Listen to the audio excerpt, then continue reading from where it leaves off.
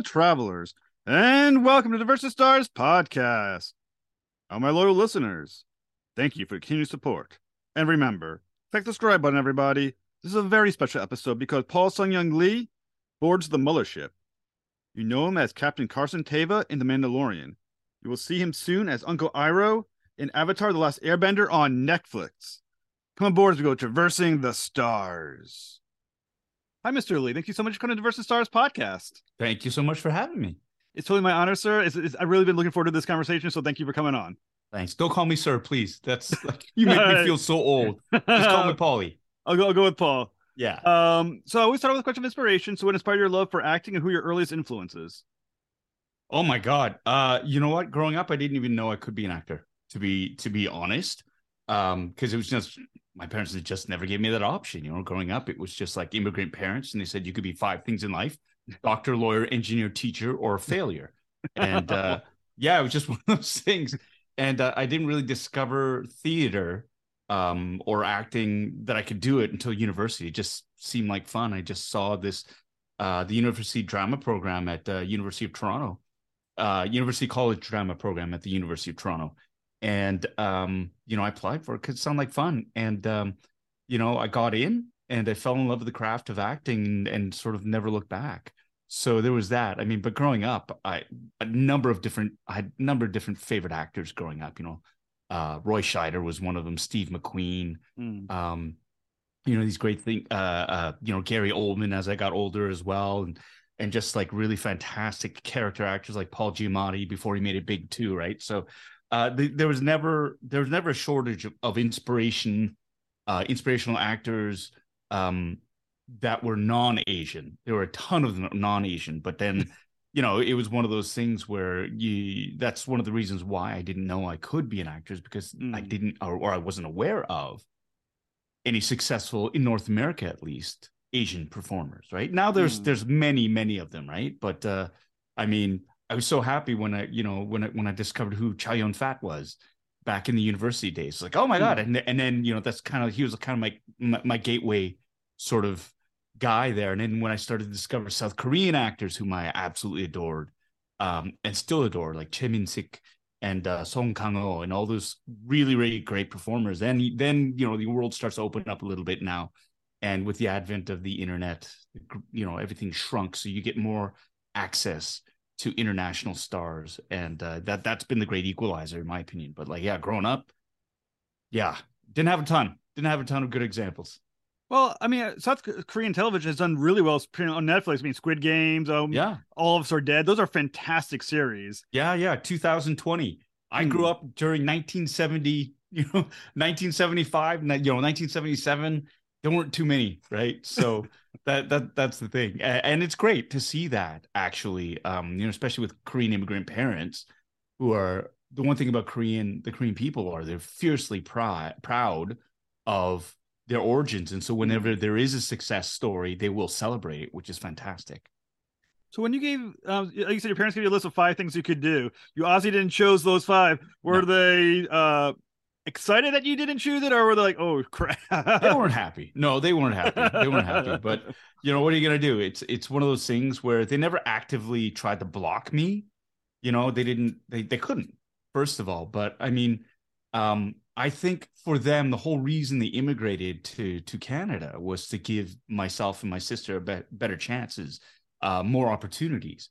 And I get it as a parent now, like you sacrifice so much to give your kids these great opportunities.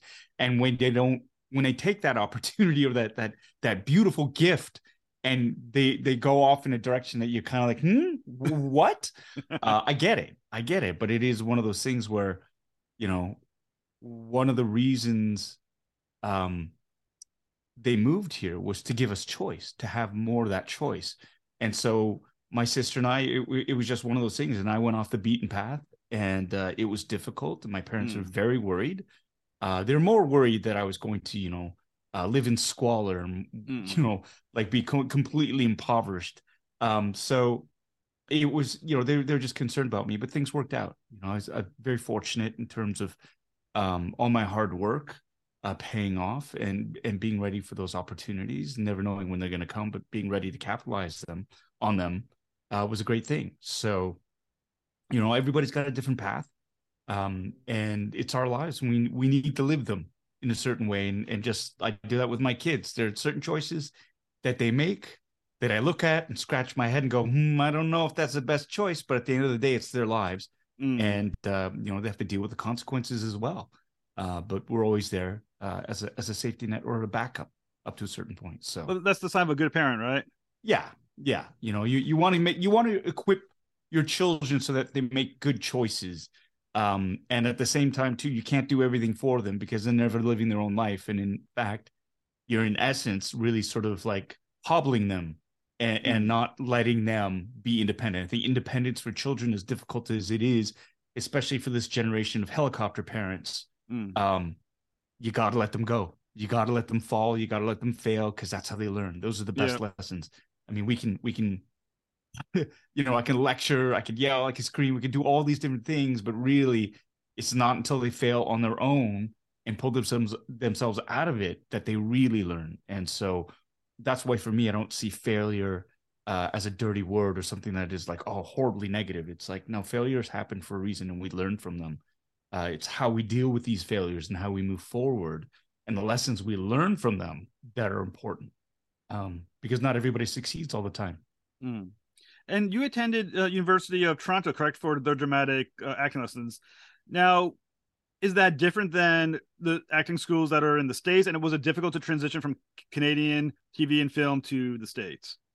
Well, no, I mean, the craft of acting is pretty much, it's like the game of baseball. You can play baseball in Canada. It's the same sport in Canada, the United States, anywhere in the world. The game is the same, right? The skill sets are the same. The scale of it might be a little bit different, right? And so, the US in terms of acting, in terms of just like storytelling and the industry is gigantic compared to the one in Canada, right? You just the sheer number of shows and the scale of the shows and the money that's involved is completely different. But the actual job itself is very similar, right? So you start off with the sort of the foundation of the craft, and going to U of T. I mean, that for me I was trained primarily as a theater actor, not film or TV. And again, the craft is the same, but the technical requirements are a little bit different because on stage, obviously, you've got a full body, you've got to use your entire body, you've got to use your voice, you have to be very in tune physically and vocally to reach, the third row in the balcony at the very back, right? Whereas on television, you have cameras, you have microphones, you have everything that's set up. Things are shot in piecemeal. So technically the requirements are different and you need a slightly different skill set. But when it comes to the actual craft of acting, it should be the same. You're playing a character, you've got needs, wants, desires, motivations, you've got, the scenes that are broken down into beats, and you've got scene partners, and you discuss and rehearse, and you have the outside eye with the director coming in to help you all out. So that's all pretty much the same. Is the fixings can be different sometimes and the scale can be different. So doing a show in Canada, really, I mean, a set is a set. I go to a set in Canada and I'm working on, like, say, Kim's Convenience. We've got a smallish crew, maybe 200 people. Then I go to the Mandalorian and there's like 500 people, 600 people, right? And the size of this of the sets are way bigger. And there's way more money involved, but it's also a VFX heavy show. And so like that's different. Those worlds are different. But a crew is a crew. You still have, camera crews, you got focus pullers, you have props department, you have grips, you have the electrics, you have, everybody running around. It's just bigger and there's more of them. So it wasn't that much of a jump up. I mean, it's a little bit different. But really there's a familiarity to any sort of set in North America, I would wager.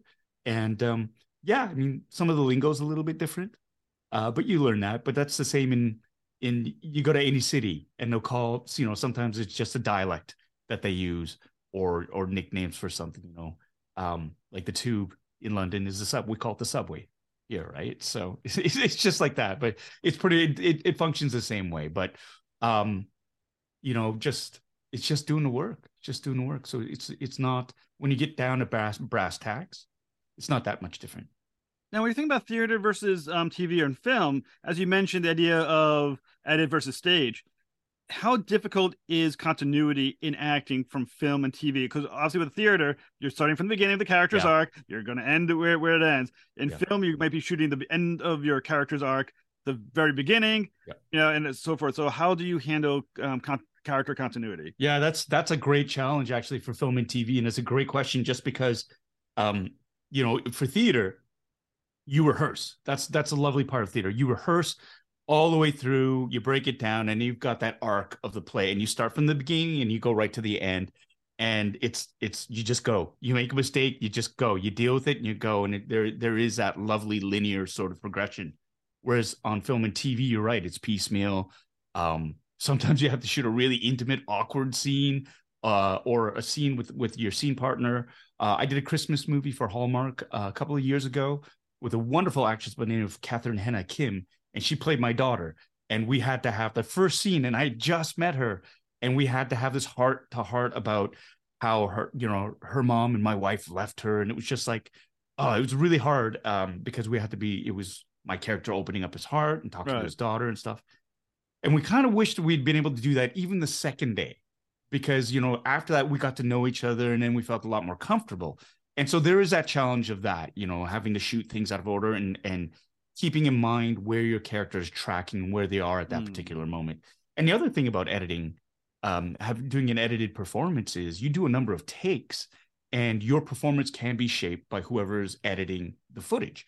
And it's amazing because they can change your intention.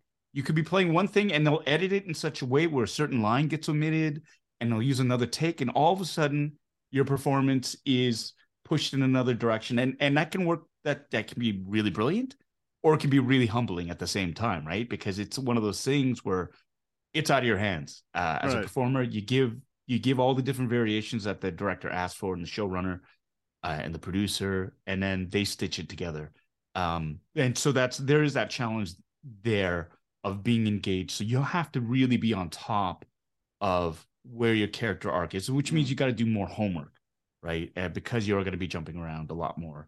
But one of the benefits of that is too, if you make a mistake, you can just go back, right? And then you also have the benefit of the technological advantage of having a camera push right in, so you can really, really convey emotion or thought or intention just through that, just at an extreme close up. Whereas on stage, it's very hard to be intimate in that way, and you've got to be very, very not broad but big. And so you lose a little bit of that intimacy sometimes, just for acoustic's sake sometimes, or because it's such a small moment, the person at the very back of the theater won't be able to see it. So there are pluses and minuses for both sides. Now, from talking to different actors, I find that there seems to be a philosophical difference in how they approach, especially TV and film. Like you said, there's multiple edits, about multiple cuts they can try. Some people would like to keep the same attempt, the same approach every single time. Some like doing multiple different types of takes. So, what is your opinion? Do you think it's better to do different takes each time, or do you think to do one take and see which one goes best? Yeah, no, well, I think in the end, it really sort of depends on the director as well, right? There's a collaboration between performer and director, and the director's got the overall vision of it. And, consistency is great, is a good thing to have. And you perform a scene as rehearsed. And there's sometimes you find little nuggets in a scene where you kind of go, oh, and it's very intriguing. And they want to play with a variant of it. And they kind of go, this is great. We've got that in the can. Give us a very, like, let's play up this moment that we kind of discovered by accident, or and let's see what that takes us. And sometimes it's gold and sometimes it doesn't go anywhere. But I think one of the lovely things is when you give those the different takes where there's a variety of choice in there, it doesn't handcuff the director into just one line. Options are always good. Now the balance for that though is you've got to have a really good director who's got just as an equal sense of the character that you're playing, and tracking that arc too, so it's not a mess and it doesn't go all over the place in the edit. And as well, there is such a thing as just sort of like performing a scene to death when you do so many takes and they're all different. What ends up happening is you get kind of fatigue of the scene, and if you're doing multiple takes of a scene and you've got different coverage happening and you do the scene again and again and again, it just starts to lose a bit of that energy, that spontaneity, a little bit of that life, just because you're just doing it, a bunch of times, and it's fatiguing. And I've been there on a set where the director's very much like, boom, that's exactly what I want. Thank you so much. Next setup. And everybody goes, but then they're hemmed in if it doesn't work. Yeah. Or if a producer says, let's, is there an alternate take that we can put in? It's like, no, I saw it going in this direction. And I've seen it where the directors were absolutely spot on. They go, that's great. And there have been other times where it's like, well, we need reshoots because we need this one moment from the scene that could have been covered while we're shooting. But, so it all depends on the how simpatico I think the producers and the director are, and the actors, in terms of where they want the story to sort of go. Well, you now appear, have recently appeared in both The Mandalorian and the Book of Boba Fett. So things are looking very bright. Your parents must be very proud. So how do you get involved in these projects? And were you already a Star Wars fan? Oh, I've been a Star Wars fan since I was 5 years old. So that's this is a dream come true for me. I was actually asked to be on The Mandalorian. I didn't have to audition for it, which is great. They offered me a role. But a lot of this sort of stemmed back to, again, there was a show I did earlier on in my career called Kim's Convenience that really sort of put me on the map. And Dave Filoni, who was one of the executive producers and the showrunner and co-writer, and one of those big guys, Lucasfilm. Anyways, so he was made aware of the show by his wife, and he really enjoyed my performance in it. And it turned out we both had an acquaintance in common. So Deborah Chow, who's a director on Mandalorian season 1, and later on became like an executive producer and a director and co-writer, I think, for not Book of Boba Fett, Obi-Wan Kenobi. That was her series. I knew Deb from way back in the day, back in Toronto, because she's Canadian, and we worked together at the Factory Theater for a couple of weeks. And she was, when I knew her, she was she wanted to be a filmmaker, and I wanted to be an actor. I was just out of school, and she wanted to get into film school, and she asked me if I wanted to be in a short film with hers. We shot for a day in Chinatown in Toronto, and then she disappeared. And the next time I saw her, she was, she jumped in front of me in Los Angeles in like 2018 at the Unforgettable Gala at the Beverly Hilton. And she said, "Hey, do you remember me?" And it was like, "Deb, yes, absolutely. How are you?" And she told me she was working on The Mandalorian and that she was trying to get in touch with me because Dave Filoni was a fan of my work. And one thing led to another. I got a set visit. I got to see Deb work. I got to meet Jon Favreau and Dave. I got to see Dave do some work. I saw Grogu for the first time before anybody else. Almost died of just like sheer excitement. And I had to hold that and keep that secret for about a year. And then, 6 months later, get a phone call from my agent saying, "Hey, Lucasfilm called and they want to know your availability." And I was like, "Yeah, I'm available. Like, I will." And I keep saying this, man. I will burn down forests. I will kidnap pets. I will do anything. And I thought I was going to be under all this latex and no one's going to be able to see who I am. I thought it was going to be a creature or something. And turned out, they wanted me as an X-Wing pilot. And so that was, I mean, wow. When your dreams come true, it's just like this ridiculous sort of Cinderella feeling. And I think I must have cried at least a dozen times. On set, wardrobe fitting, in my dressing room, all these, it's just because you can't believe you're part of it finally, especially when you've been a fan since you were a little kid. And then they liked it enough that they asked me back to do more. And so that's a huge compliment, I think. And I really want to prove that I could do the work. Even though I'm a massive fanboy, I'm also a professional. This is my craft, and I wanted to prove that I belong. So. Well, I feel like a good moral for that story is don't be an asshole to anybody. You did your job. Deborah liked you. Things connect. People, and suddenly you're in Star Wars. I think in general that's a great, like, not just for this, but in life. Just don't be an asshole. I mean, it's not hard. It really isn't hard to not be an asshole. It's very simple. It's a very simple tenement, and there are a lot more people nowadays with a very strict no assholes policy, and it's happening in the business because life is too short to have to work with an asshole. So There you go. Well, like I said, you play. I'm gonna probably get the name wrong. Captain Carson Teva. Hey, you got it. Bang on. Hey, there it is. Which I would, like I said, I'm a fan of the show, so you think I would be able to pronounce it correctly. But anyways, so what were you told about the character upon receiving the role, and did you already know it was going to be a recurring character? No, I had no idea. They use code names.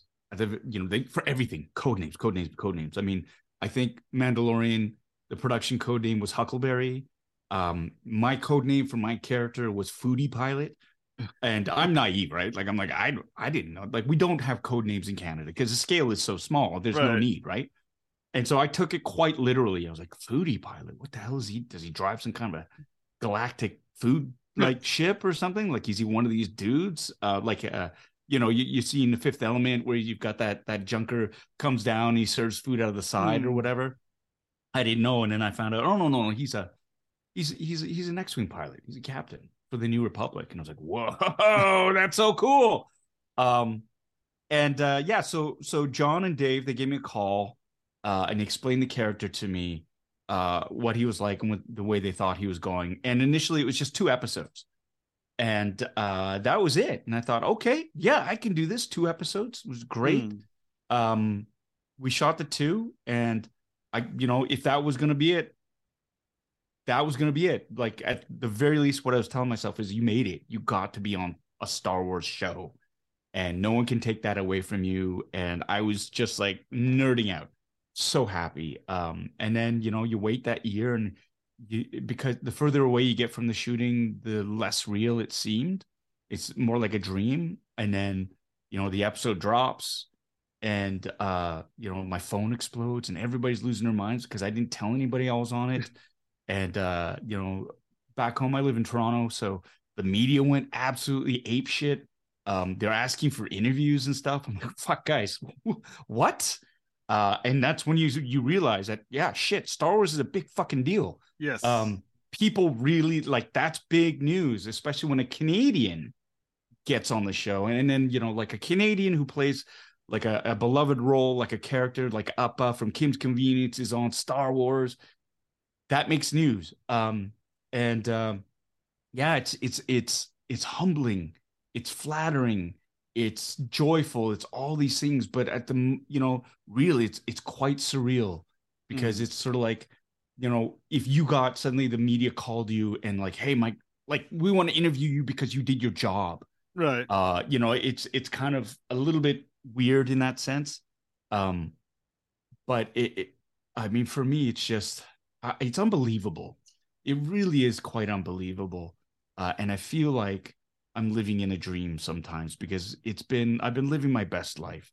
And it's so ridiculously joy bringing being on that set and being a part of that universe. And like with season 3, with my character being given a lot more to do in terms of helping to drive the narrative, and to do more and to just show I can do more as a performer as well is just, holy crap, man. My 5-year-old is dying of joy inside of me, right? Like, he's just like, ah.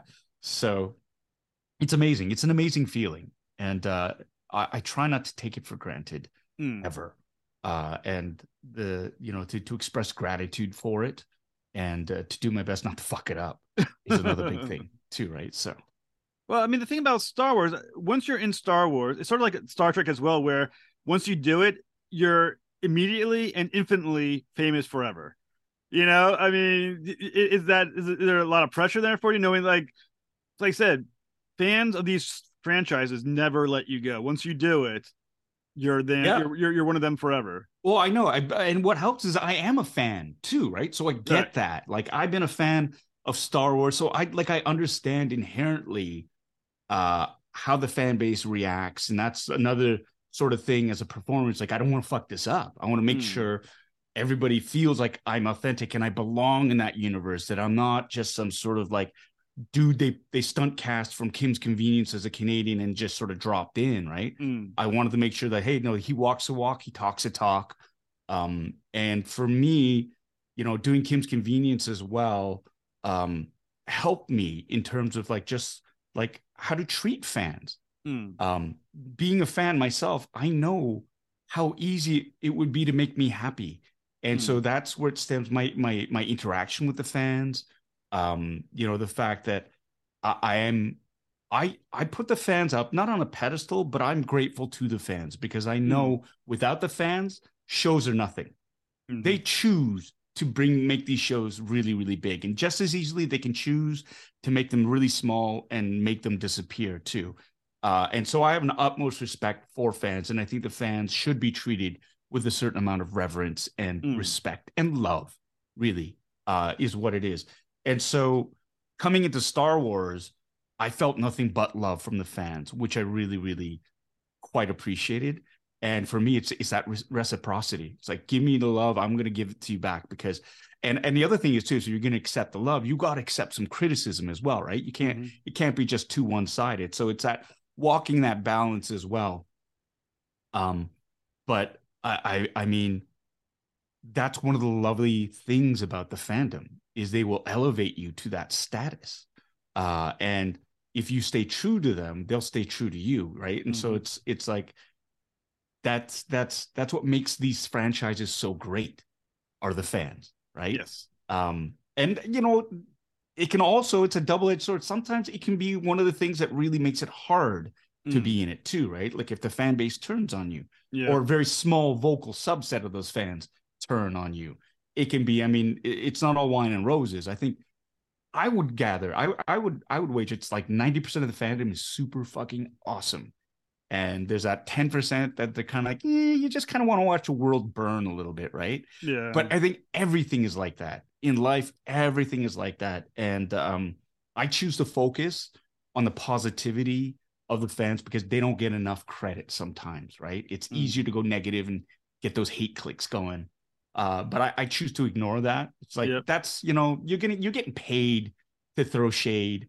I'm gonna go and I'm gonna go where the love is too, and it's a lot more even keeled because the fans that I know and I love and respect are the most generous, Mm. passionate, intelligent, and kind people I've met. Right. And so um, that's the one thing that's a huge honor as well to be to have people look up to the character, really enjoy the character, reach out and let me know uh, that they're enjoying the character. So yeah, I don't take that responsibility lightly, but I accept it, and I try to do my best by that and by the fans.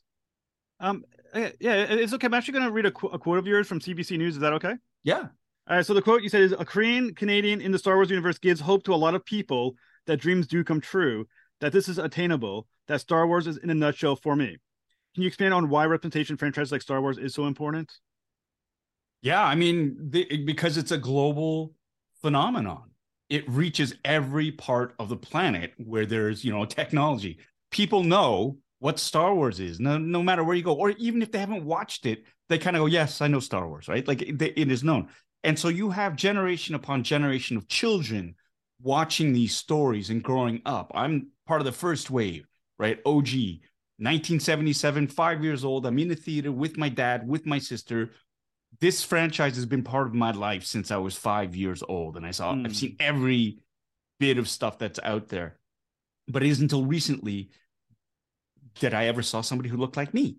Yep. And that makes a big difference. Representation does matter. And I'm not saying you got to turn everybody this way or this. No, just more inclusivity. It's a galaxy for crying out loud. I Mm. think about that. The permutations. It is a galaxy. It's not the Swedish all-star team.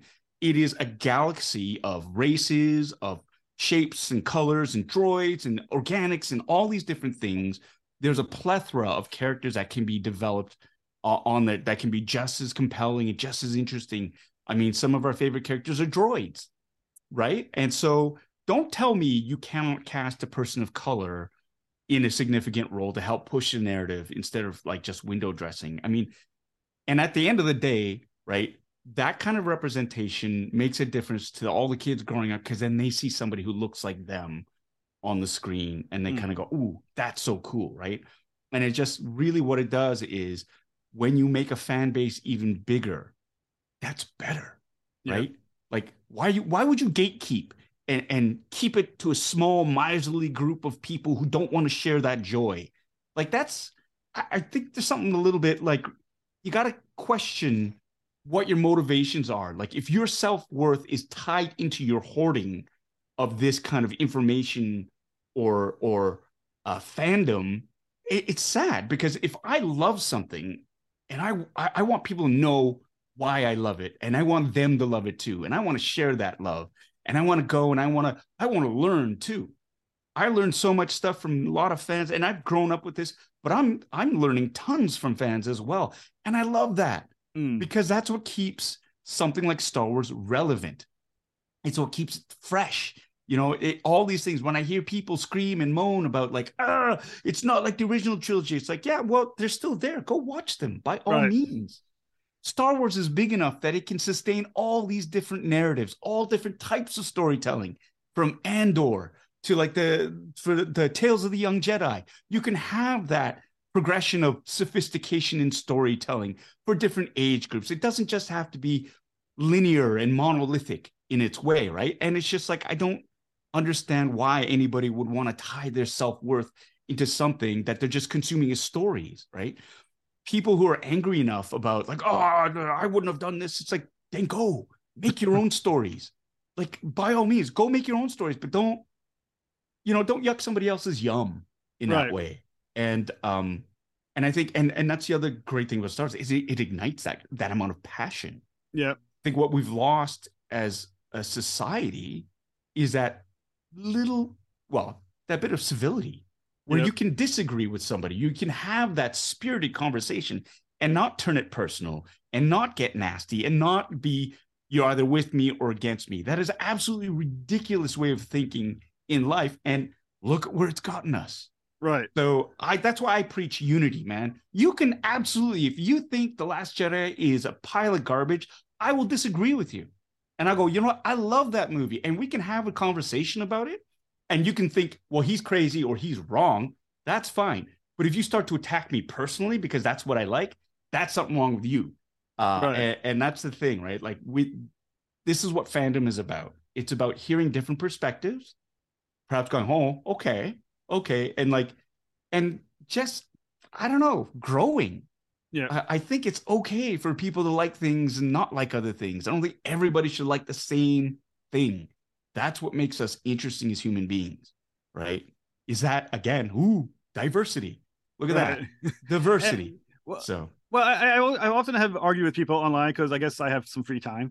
yeah. And what I point out to them is, if you like Star Wars, there's a reason why the villains, the Empire, all look the same, and the rebels are diverse. He was trying to make a point to you. Right. Lucas is making a point to you that, look, diversity is the good guys. Yeah. Yeah. And that's, and at the end of the day, what I like to point out, especially when it gets really heated and people get nasty, it's like, dudes, this is it's a makeup story about guys who are wizards and in plastic space armor. Like, really? With all that's going on right now, you're gonna tie your wagon to this, and that's a hill you're gonna die on. Okay, right? It's just like it's a movie, guys. It's so maybe we should just all take a breath and step back. It's something that we love, absolutely be passionate about. But at the end of the day, you shouldn't be like, trying to dox somebody online because you disagree with their hot take on what Last Jedi means. So. Right, I agree with you 100%. Now, another cool thing that you got to do making The Mandalorian is that you got to have scenes with Din Djarin. Now, I know sometimes Pedro Pascal is in the suit, sometimes he's not. Was he on set with you when you were shooting those scenes, especially the last scene of The Mandalorian? No. All my scenes that I shot were with a wonderful human being by the name of Brendan Wayne. He's my brother. I love him. He makes me laugh all the time. He's one of those really, really cool dudes that just has such a joy when it comes to work. And he's wearing that hot, heavy costume. He's got that helmet on, and he's going through it. And Lateef Crowder, I don't want to downplay his role, but Lateef wasn't there because Lateef does a lot of the physical, like the stunt work and stuff, right? And Brendan is there for more of the acting stuff, right? Like, the two of them are tremendous. But no, my scenes were with Brendan, I think because Pedro was off this season, he was shooting The Last of Us. Like, physically, it was very difficult for him to be in two places at once. Go figure. But I have been on set with Pedro during season 2. He was there, in the suit. And what a lovely, lovely man. I mean, just I can't say enough about how awesome he was. He was very, very kind to me, very funny, very open, and very generous with his time. And, I've been on sets where the number one is not as nice, is not as generous, is not as, all these things. And you appreciate that. And you know that as, as an actor who comes and visits many sets, like I learned when I got my opportunity to be number one on the call sheet for Kim's Convenience, how I wanted to behave and how I wanted to sort of the tone that I wanted to set on the show. And that was Pedro. He set that tone. So he's a great guy, really, really happy for all he's achieved. What a talent. And really great, kind human being too. Well, we're playing against someone who's in the Mandalorian armor. Now, I know as an actor, some of your acting comes from the reactions of whoever you're acting across from. Now you got the big helmet. There's nothing. You're not saying anything. Does that have an impact? Does it affect you at all? Not for me. They had that one. They have this one study, and it's the thing with neutral mask, right? Where the neutral mask actually, and audiences do that. When you see just this one sort of shape, and it doesn't change expression, as audience members, we endow that mask with our own sort of reactions, and we go, oh my God, he's very sad. And it's like, no, you can't really tell that because all the context is telling you, and you're projecting that onto that mask. And so audience can go, wow, they can really act through that mask. And there's a bit of that to it, but a lot of it we help as audiences to endow that sort of particular set of emotions on that neutral mask. And it's the same thing with acting. And Brendan's under there too. And it's him, and he's saying the lines, and he's doing his job as a performer to give me as much as he can. But at the end of the day too, right? It's a two-hander. We're working together. I endow whatever he's giving me based on what I'm hearing. And it's great. And we have a director who comes in. It was a Peter Ramsey and Rick Famuyiwa who came in, and they give us redirections and stuff like that. But it's like, it's not as hard. I don't find it that difficult. But again, they weren't like super intimate scenes where we were discussing. It was just these are great scenes in chapter 5 where I'm just telling them, hey, look, Grief Karga, he needs your help, right? Like that's what Carson does. He just sort of reminds people of where they're from and what they need to do, right? It's like, I can't do anything, but I just telling you, your friend is in danger, and I thought you should know, right? And it's that whole very subtle between the lines of he's your friend, right? Which spurs him to action. And just working that way with the helmet, with the mask, no, not a hindrance whatsoever. Now, you had another good scene with, I believe, Tim Meadows, where he plays Colonel Tuttle. Now, now, someone who's a Star Wars fan, this is why I found this scene so interesting. Because when you watch the original trilogy, you had the assumption that the New Republic is going to be like this perfect, emerald castle on the hill. Everything's going to be perfect. And Tuttle is a schmuck. And everybody hates him. Everybody's so down on Tuttle, right? And it does tell you the New Republic isn't as shiny as you think it would be when it gets created. Is that something to be said about bureaucracy at the very heart of it?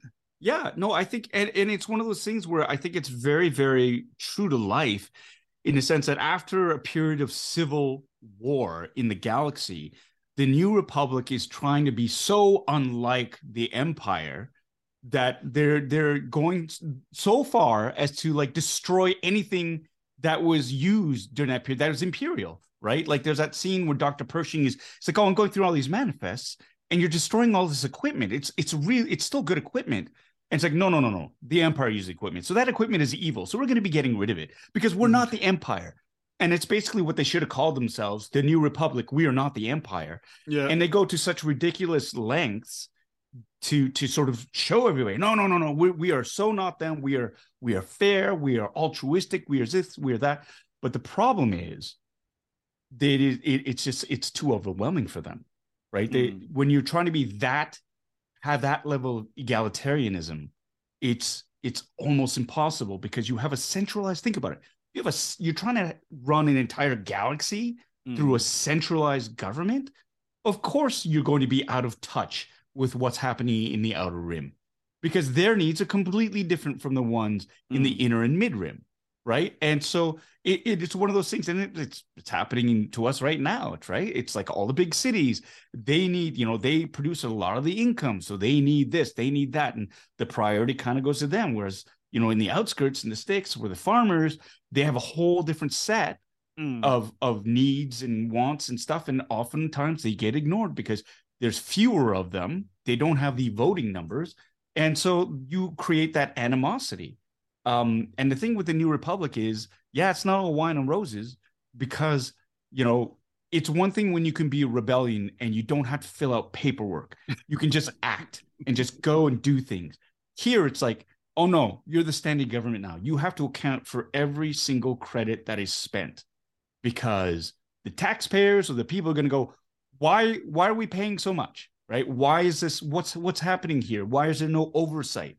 Why do we need this? Why do we need that? Well, because if you want to be on the level and you want to be on the up and up, you have to be accountable for all those things. How do you do that? Paperwork and this and that. And it just gets to the point where guys like Tuttle get overwhelmed. And I'm sure, I think people give him like a really bad rap. I love Tim Meadows. I loved his performance. But he played the guy that's just been so beaten down by rules and regulations. He served in the rebellion. I'm sure he was a great officer, and then they just killed his spirit and crushed him with paperwork because he was about to green light Carson Teva going in with the Delphi Squadron until, Elia Kane snakes her way in and goes, oh, they didn't sign. Oh, this and that.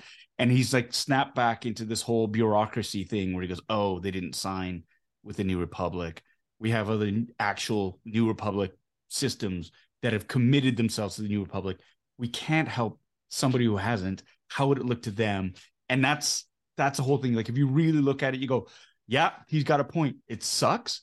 But how would you feel if your system had signed on with the New Republic, you were looking for aid, and he sends it off to a backwater planet?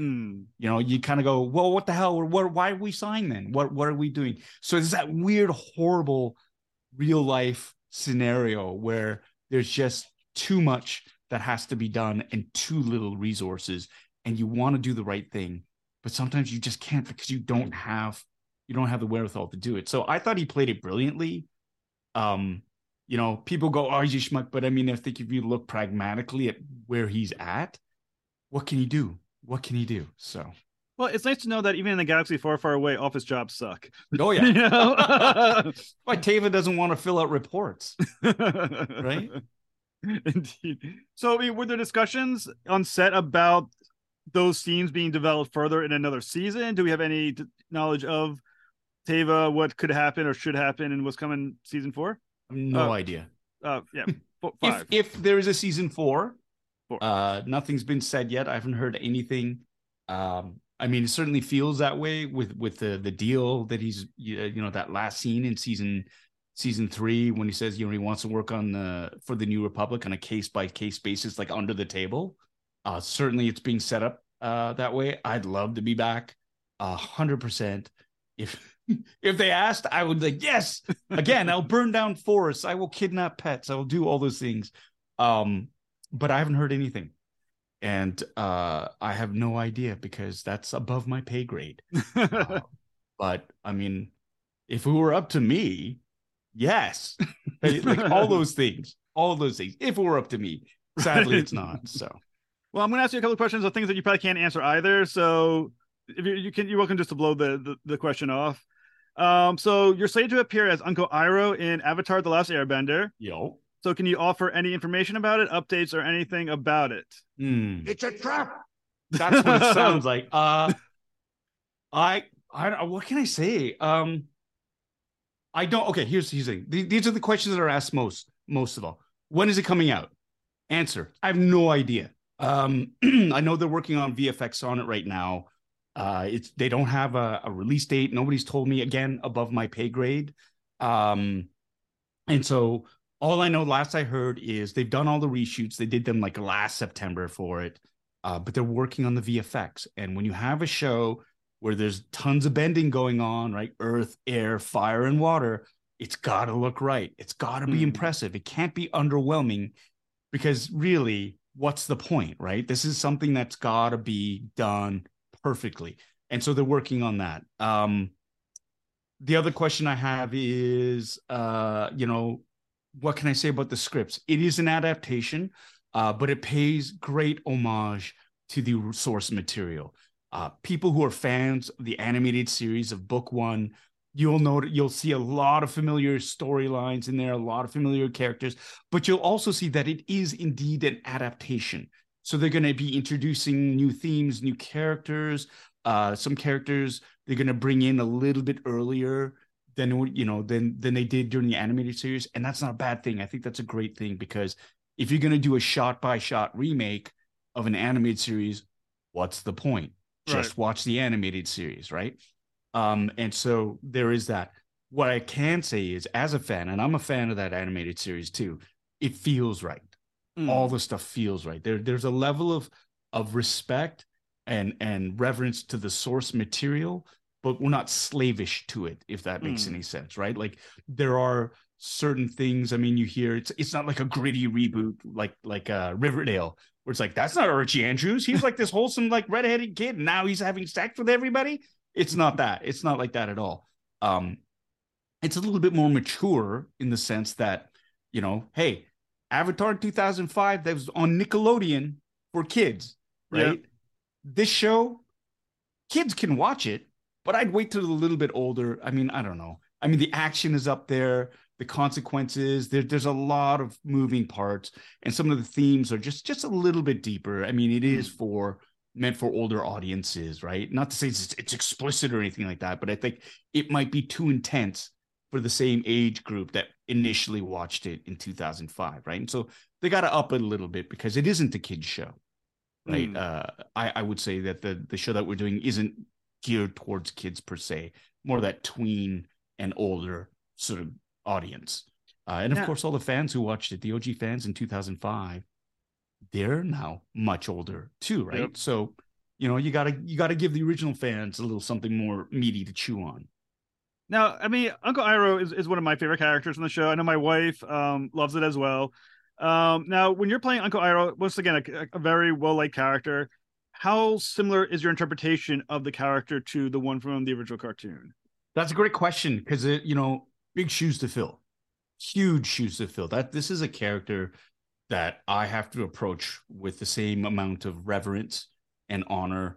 Want to stay true to the foundation that was laid by the great late Mako, Yeah. and of course Greg Baldwin, who took over the voicing work for the character as written too. Um, but it's also he's not animated. The character I'm playing is a live action version of him. Yeah. I have to bring uh my craft, my skill as a performer, and some of my choices too to come in. But I think fans can rest assured I'm a fan of Iroh as well. So it's not like I'm playing Iroh as some like sleazy Lothario just for I'm not doing that. I'm staying true because really the core essence of Iroh is his heart and the love he has for his family. Mm. And I think the one thing that I really wanted to focus on and concentrate on with Zuko, played by Dallas Liu, who is a treasure, absolute fantastic young actor who cared so much about his portrayal of Zuko, was that relationship between the two of us, that give and take. Mm. The Uncle Iroh, he has suffered a tremendous loss, losing Luten, and would give anything to have him back again. And now he's got his nephew who has been exiled by his brother. And so he's like that for me, that relationship was tantamount Mm. to everything. Everything else is all just sort of gravy, but that relationship had to be real, had to be the fans need to know that Iroh loves Zuko. And so, that's what I focused on. In terms of the other character stuff, yeah, sure. He can be very whimsical at times. He's not overly serious. That being said, there aren't that many moments of levity. I didn't want Iroh to be like kind of a clown either, Mm. right? Like it had to come out of a place of truth. And so I try to play it that way. And I think one of the, yeah, I mean, you'll see it when you see it. I'm excited. I haven't seen very much footage of it. uh, if any. No, I haven't seen any of it. So all I can go on is your feeling as a performer when you leave the set on after certain takes. You kind of go, okay, that felt really good. That felt so it feels good. Um, Well, maybe you can answer these two questions, and if you, like, so you can't jump them. Is Iroh in more, or is a bigger part of this series than he was from the cartoon? Or you have to say, was this part expanded or shrunk? um, I don't know. No, I mean it feels about the same. I mean, so the episode we shot 8 episodes and they're an hour long. Yeah. And if you look at book one, they're like 22 episodes, but they're half-hour long. So if you do the math, it's like you shave about an hour off from there's an hour less of actual like time, screen time. But I mean, some of the side quests in book one are kind of like they, the not quote unquote filler episodes or whatever. Those have been like it's trimmed down. It's a very lean sort of like muscular story that gets the ball rolling. Uh, I feel like he's it's the same. It feels the same. I mean, again, this adaptation is closer to book one than a lot of people want to believe. Okay. There are certain story moments that are certain things aren't there because it's an adaptation because it wouldn't translate really well. But there are things that are there that when they, the things that are there are expanded and they're just really made that much more meaty.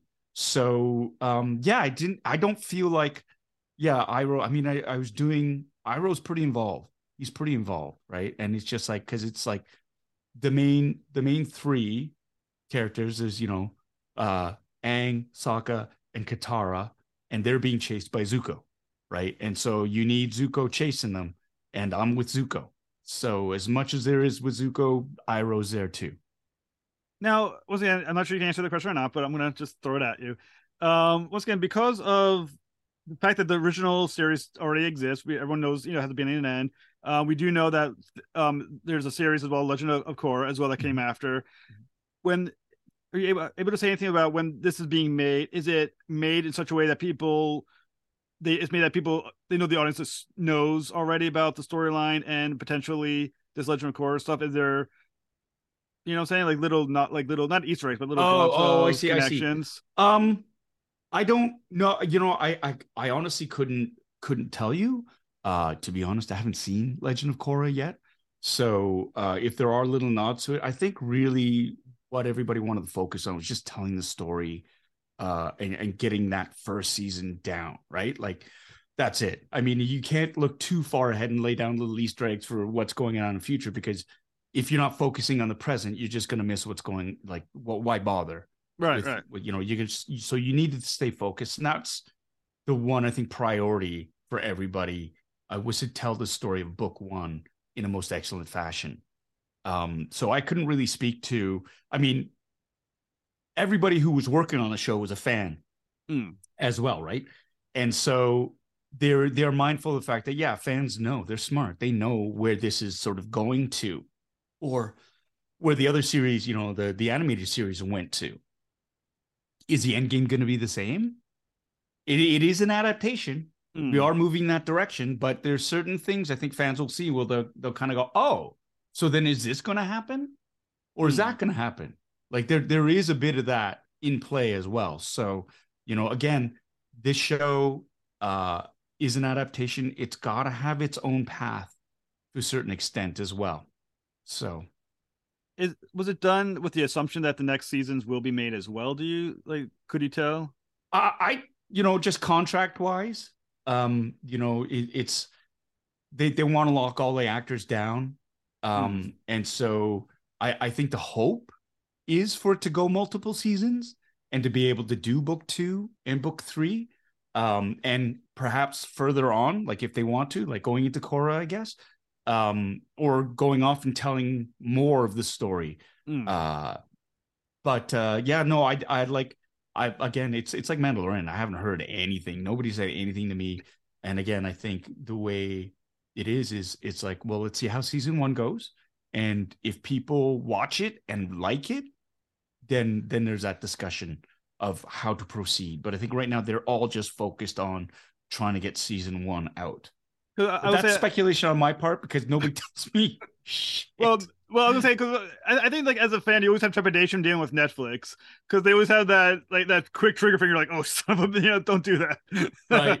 Well, they from what I hear, and again, they have an algorithm, right? They got to hit their certain metrics, and they're good at. I mean, and I think it's business. At the end of the day, it is a business, and they're not there to lose money. And it's like if a show is projected to make a certain amount and they don't make that return, it's like, do you throw more money into it and hope it gains an audience, right? Like it's one of those strange things, right? And so a show, I mean, how many times have we seen it where a show is critically acclaimed and it gets canceled after like a season or two? Yeah, people don't watch it. So that's the thing. People have to watch it, and they have to like it's gotta hit those numbers. I have no idea what those numbers are. I don't know what the threshold is, but well, this is a big show for Netflix, though. Well, so I think from what I heard for listeners, the goal apparently is you need to watch it the first day it's out. That's where the numbers really matter. Oh, really? So don't hold off on it. You got to watch it when it first comes up if you really want to get Netflix attention. You can't. Shit, man. Yeah, watch it. Come on, guys. Right. Watch it. Right. Watch so get it as soon as it comes out. You got to start binging.